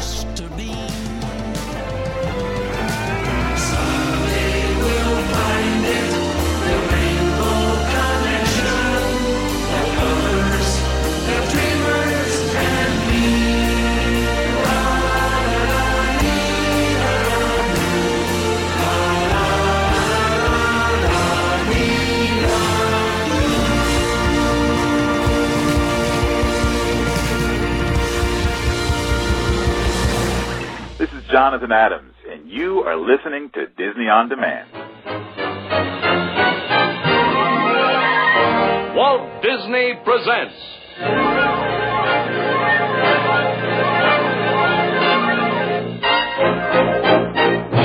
from Fantasyland, I Captured the King of the Leprechauns. What deceitful trickery are you up to now? Good evening, Your Honor. I brought Mr. Disney to see you, sir. Disney? I've heard of the Dailies, the Duffys, the Donovans, the Devlins, the Dohertys, but Disney, no. I don't know any Disney, so good night, sir. And now, your Disneyland host, Walt Disney.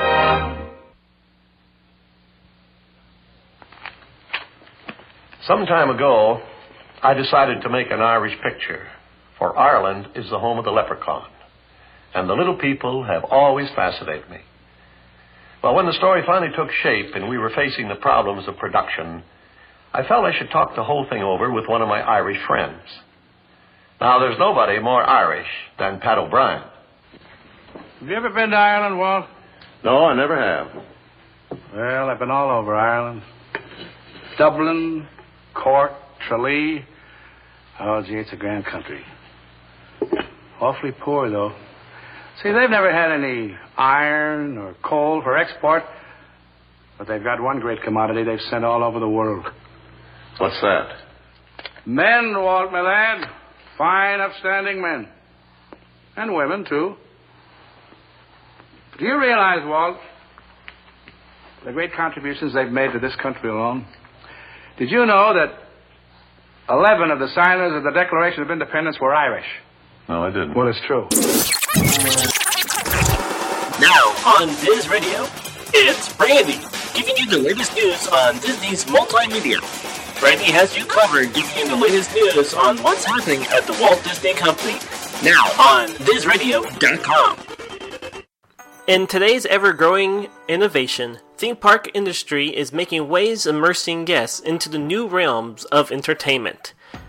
Disney's Imagineering has added a little neat feature by using next-gen My Magic Plus Storymaker technology. To the end of Magic Kingdom's It's a Small World attraction, there is a little room right before you disembark. A sensor reads the guest's magic band, and it offers them a personalized goodbye message on one of the 4 screens. It's one of many new ways Disney Imagineers are using this new RFID technology to be added in new ways of plussing it. Disney Games and Target presents Zootopia Dash. By choosing one of the 3 characters from the movie Disney Zootopia, you are using the weight of speed and fast reflexes to find special items in a small Target-like shopping store. The faster you collect the items, the more stars you will get. By the more stars you collect, it allows you to get a sneak peek of the movie. You can check out the website link at partners.disney.com/Zootopia, in the little dash indicator, and the word dash. So the web link is partners.disney.com/Zootopia, the little dash, and the word dash, DASH. Is there a game you would like me to review that I haven't covered already? Or some gaming tips you would like to share with the community? Be sure to have your name, town you live in, and state so I can give you the credit. You can send me an email at randy@dizradio.com.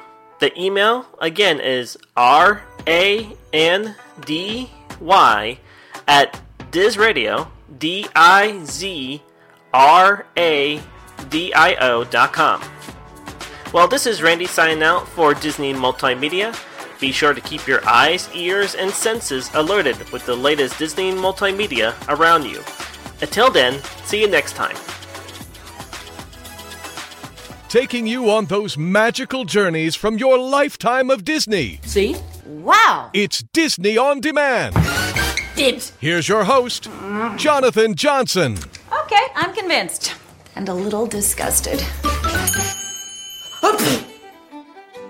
All right, all of you D-heads, so I am back, and I hope you enjoyed this week's show, our St. Patrick's Day show. Maybe you're going to sit down and watch those movies, Darby O'Gill and the Little People, Luck of the Irish, anything that is Irish-related to Disney, maybe you'll enjoy it today, and hopefully that Luck of the Irish, I'm still holding out that I'll lose this cold today for St. Patrick's Day. But I do want to extend a very special thank you once again to the very talented Emma Ridley for taking time out of her schedule and stopping in with all of you D-heads, taking that trip down memory lane, and of course talking about your newest venture, Goddess Dance Studios.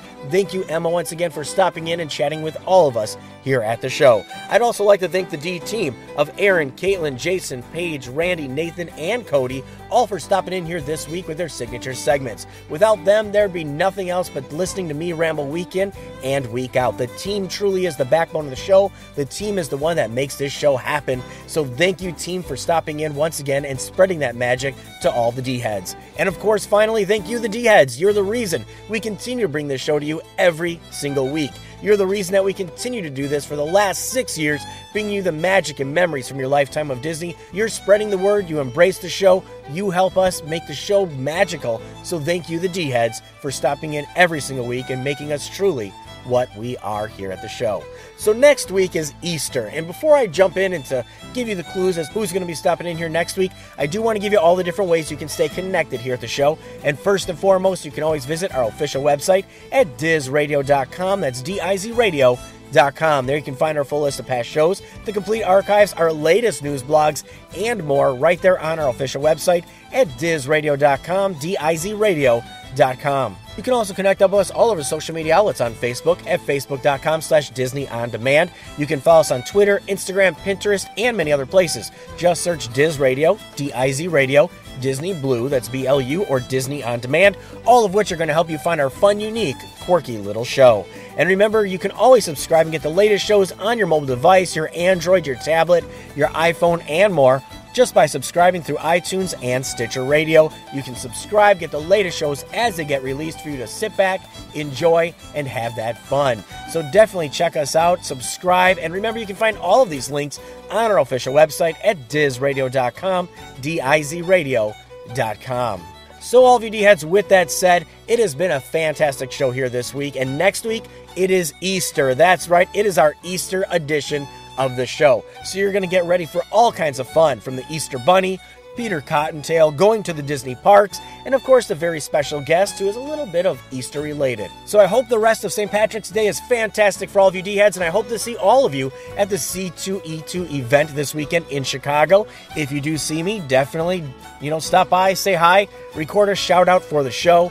Definitely connect up with us. That's the C2E2 event this weekend as well. So all of you D-heads, as I always say, as we get busy, time gets away from us, we're busy working, school, you name it, slow down, take time, and never neglect family for business. So until next week, I'll catch you online, see you all over the magic, and maybe see a few of you this weekend at the event. So sit back and have a fantastic weekend and make the memories happen. Have you ever seen the seagulls flying over heather, or the crimson sails on Galway Bay, the fishermen on fur? Oh, the earth is filled with beauty, and it's gathered all together in the form and face and dainty grace of a pretty Irish girl. Oh, she is my dear, my darling one, her eyes so sparkling full of fun. No other can match the likes of her. She is my dear, my darling one, my smiling and beguiling one. I love the ground she walks upon, my darling Irish girl.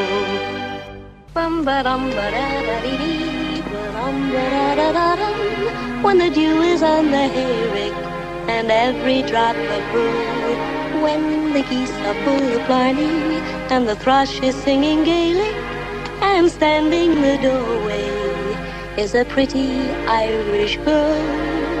Oh, she is my dear, my darling one, her eyes so sparkling full of fun. No other can match the likes of her.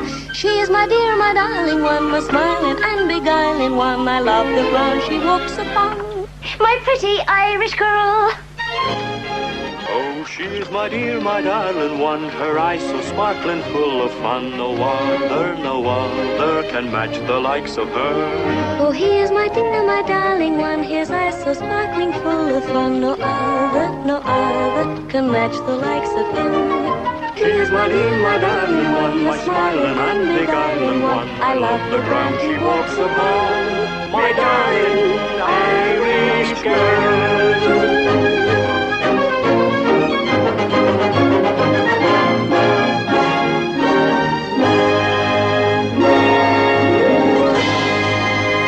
Thank you for tuning in to Disney Blues Disney On Demand. The content and thoughts expressed are those of the show and not the Disney Company. Now go on and relive the magic, memories, and appreciation from your lifetime of Disney. See you real soon.